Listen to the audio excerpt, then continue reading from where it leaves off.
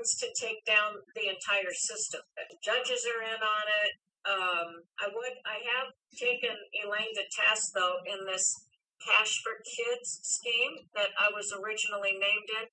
What's up, everybody? My name's Athena, and you're listening to Vanished in the Valley.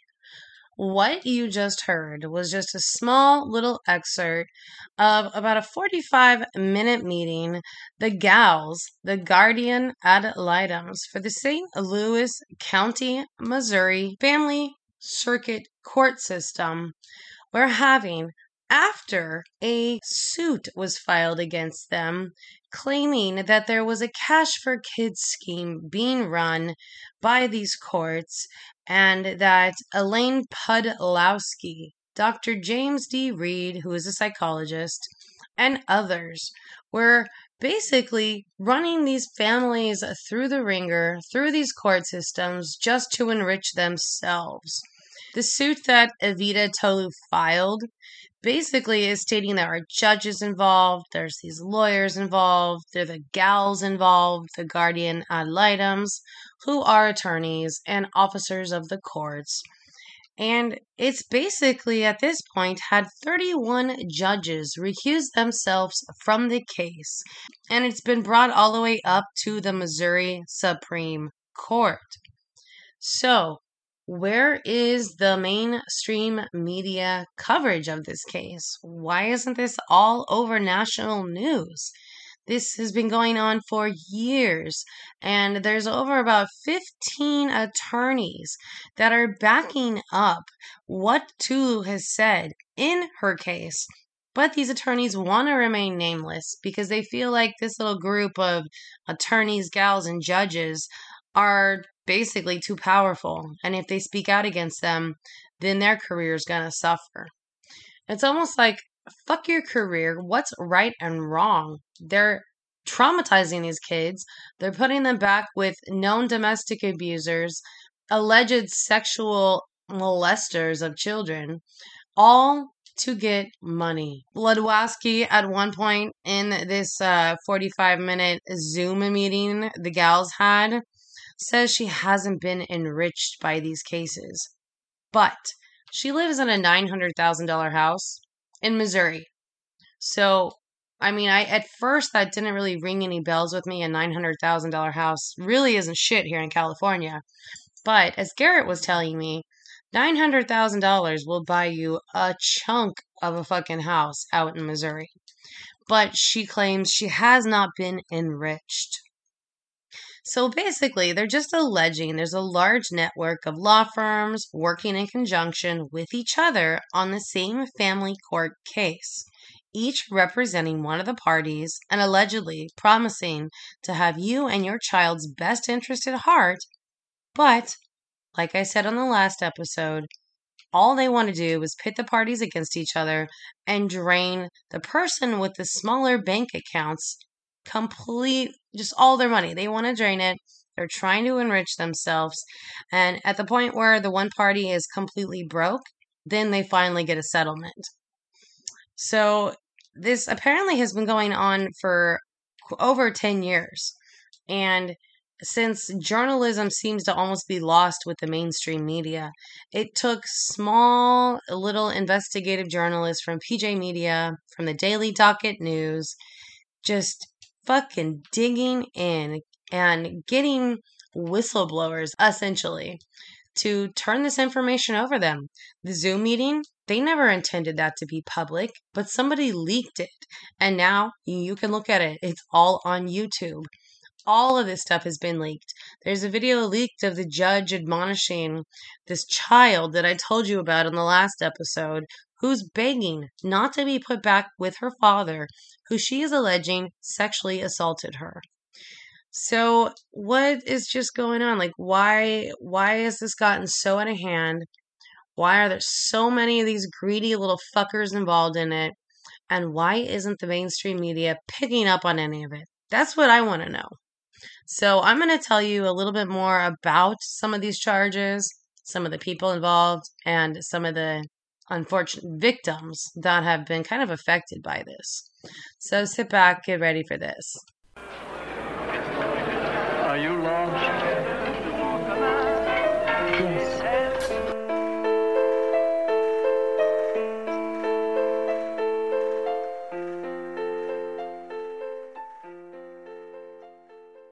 So you can get kind of an idea of what's going on here. I'm going to read you an excerpt from one of the attorneys that want to remain anonymous, but are backing up Tulu's case. So here we go. I've seen case after case where literally no evidence was allowed from one parent to refute false statements by the other parent that were merely hearsay, unsupported by any evidence. The family court judges are pulling their custody decisions out of thin air on advice of corrupt guardians ad litem like Podlowski and pseudo-psychologists like Reed masquerading as trained evaluators of family interactions. Reed told my client that he's married to the almighty and powerful Judge Lawrence Mooney, who sits on the Court of Appeals, and that my client would be foolish to challenge Reed's opinions. Podlowski bragged to my client that she's Larry's friend and that they spend holidays together. Podlowski told my client that if she did not do exactly what she was told, Podlowski would make sure my client only sees her children for 1 hour a month with strict supervision. If this is not child trafficking, then what is? I strike her from my cases immediately. And that's from Attorney E, St. Louis domestic relations attorney with 24 years practice in family law. And there's letter after letter from different attorneys coming forward supporting what Evita is saying, but too afraid with the atmosphere in this little county to actually come out and use their name. That's gotta kind of suck. Like, I get it. You have to choose between your money, your livelihood, and what's just fucking right as a human being. Fortunately, too many people don't understand the difference between right and wrong and how far they should go to support what's right over wrong. And that's how we get shit like this going on for 10 years. How we get families torn apart, kids stuck with abusers, all so greedy ass lawyers and corrupt judges can enrich themselves. I mean, they're alleging this large network of law firms, judges, this false psychologists. They're saying all these people are working together. They're saying it's been going on for years.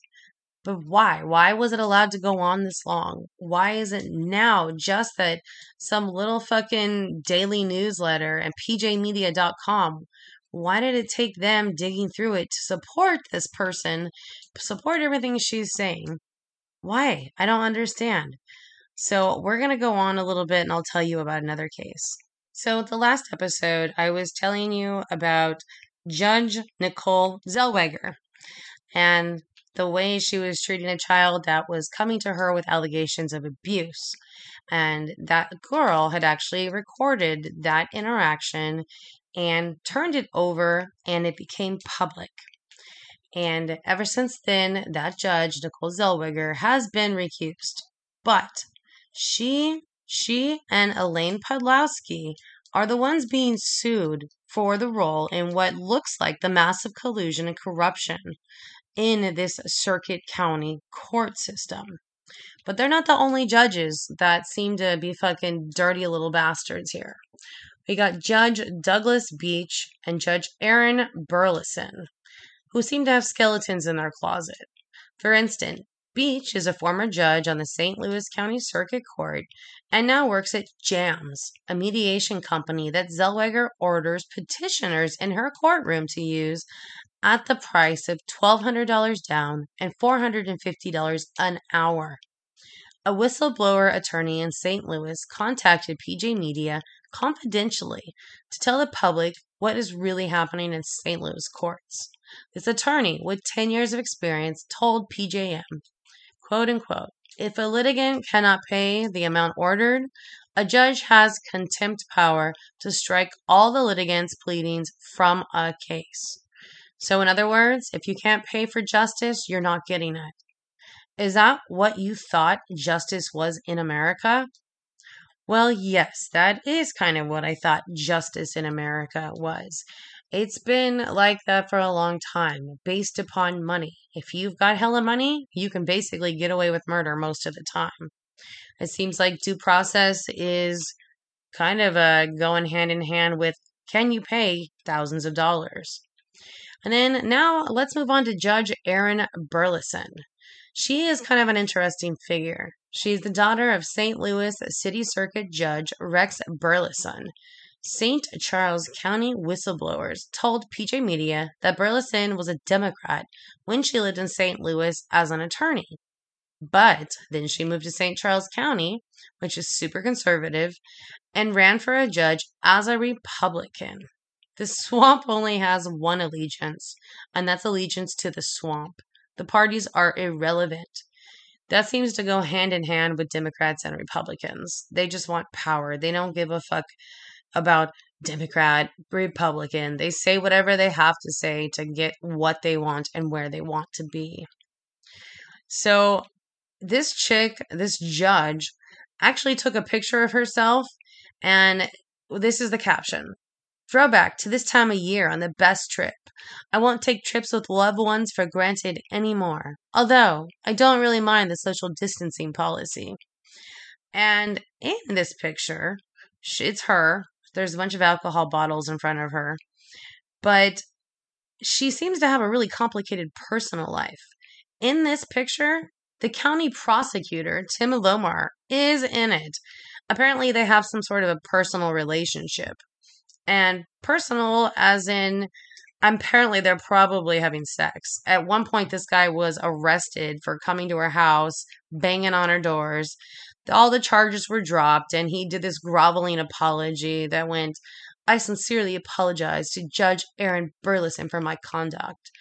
I acknowledge that my actions were irresponsible and I'm taking necessary steps for self-improvement. I am truly sorry to have caused pain to Miss Burleson, her family, and others who may have been affected. Yeah, the fuck right. Who wrote that fucking nonsense? And I can't believe he thought anybody would actually buy that bullshit. So, I mean, he just got off on the charges. Nothing actually happened. And everybody went on with their lives. Nobody thought it's fucking weird that a judge is banging the prosecutor. I mean, isn't that fucking conflict of interest 101? So it's just like this whole court system over there needs to be cleaned the fuck out. It sounds like all of these judges, all of these lawyers, A, need to be fired, and B, somebody needs to go through this shit with a fine, what is it? Tooth comb. Thank you, baby. A fine-tooth comb and bring charges up against them. Because now for decades, it seems like they've been victimizing these families and the children. And they need to try to get some money back for these people. Like I told you, Evita Tolu paid $71,000 on orders of the gals and the fucking lawyers and the judges in her case. She's like, how jacked up does justice have to be in this country? And why doesn't the mainstream media care at all that all of these judges are like corrupt, working with lawyers, having sex with prosecutors? What the fuck is going on in Missouri, guys? So since this story broke open, apparently the PJ Media has received countless emails from victims and whistleblowers that it's going to take several months to get through them and actually report back in all of them. So whoever is in charge of investigating the Missouri Judiciary, aka Senator Tony Ludemeyer, you better get started because it looks like this shit is incoming and it's not going to go away anytime soon. In the last part of their whole investigative series into the Circuit Court of St. Louis County, they bring up a judge, Michael Burton, who is presiding judge of the 21st Judicial Circuit Court. And he's apparently been implementing COVID precautions so severe, the county sheriffs are being told not to evict people, even if they're drug-dealing criminals, endangering the lives of St. Louis County residents, according to eviction attorney Matthew Chase of the Chase Law Firm. So apparently what had been going on, there's some fucking knuckleheads in this apartment complex that are straight up just blatantly dealing fentanyl. And it's not like alleged. It's like they've been fucking caught doing it. And there's seniors in this place. There's little kids in this place. And the attorneys have asked this judge to make an exception to get these people evicted because of the just total disregard of the other residents there and selling fentanyl, which everybody knows is super fucking dangerous. The tiniest amount, the amount of a grain of salt is enough usually to overdose a grown-ass man. And if this shit gets in the air, if it gets skin contact, oral exposure, all of that can cause an overdose. But Judge Burton has denied the request of the attorneys to make an exception to get the drug dealers evicted. He keeps putting it off by a month. And his excuse is he wants to get the sheriff's office vaccinated before they start doing evictions again. But it's like, come on, these are just two people, and you are making it so they can't get this drug dealer out of the apartment complex. So this judge not only just allowed these fucking fentanyl dealers to stay in the apartment complex, he has got some other shit going on in his background. He's been reported to have engaged in ex parte communications with the Guardian ad litem and offering to help them in the lawsuit that would be going before his court. This email is the one that led to the recusal of the entire 21st Judicial Circuit Court. So it sounds like from the bottom to the top, the center out, this whole court system is corrupt, and none of the media is talking about it. These families are getting fucked over. And I fucking promise you guys, if this shit is happening in some little bumfuck county in Missouri, it's happening other places. And other families and other kids are being victimized, all for money. It's ridiculous. I'll try to keep looking into it and see if there's other reports coming out of other courts in different areas and see if it's something similar going on, because I know similar tactics are being used out in Contra Costa County, and it's like they're just putting these parents and kids in terrible positions for money. I can't. I don't get it. And I also don't get why all of these attorneys are such fucking pussies that they don't want their names attached to the whistleblowing statements, basically saying these people are blatantly breaking the law and putting money above these people's livelihoods, like these fucking children's well-being. And they just want to be anonymous. It's like, get a fucking backbone and stand up for what's right. People really that fucked up nowadays? They just will, oh, sorry, I'm just all worried about my livelihood and my money that I can't stand up for what's right. And I think that's how it is, unfortunately. But I don't know, guys. It's all fucked up. But this is your mini little bonus episode, kind of tying up what's going on in St. Louis County in Missouri. So hopefully we get some positive updates when this case goes to the Supreme Court in Missouri. If we get some updates, I will definitely let you guys know what's going on. But until then, be aware and don't forget your pepper spray. Ciao, ciao. If you would like to become a producer and support Vanished in the Valley, you can go to Cash App and search for Vanished Athena, or you can go to the episode description, scroll down, and look for a link that says Support ACAST Vanished in the Valley. Click that link and it'll bring you to a page where you can show us some love. Are you lost?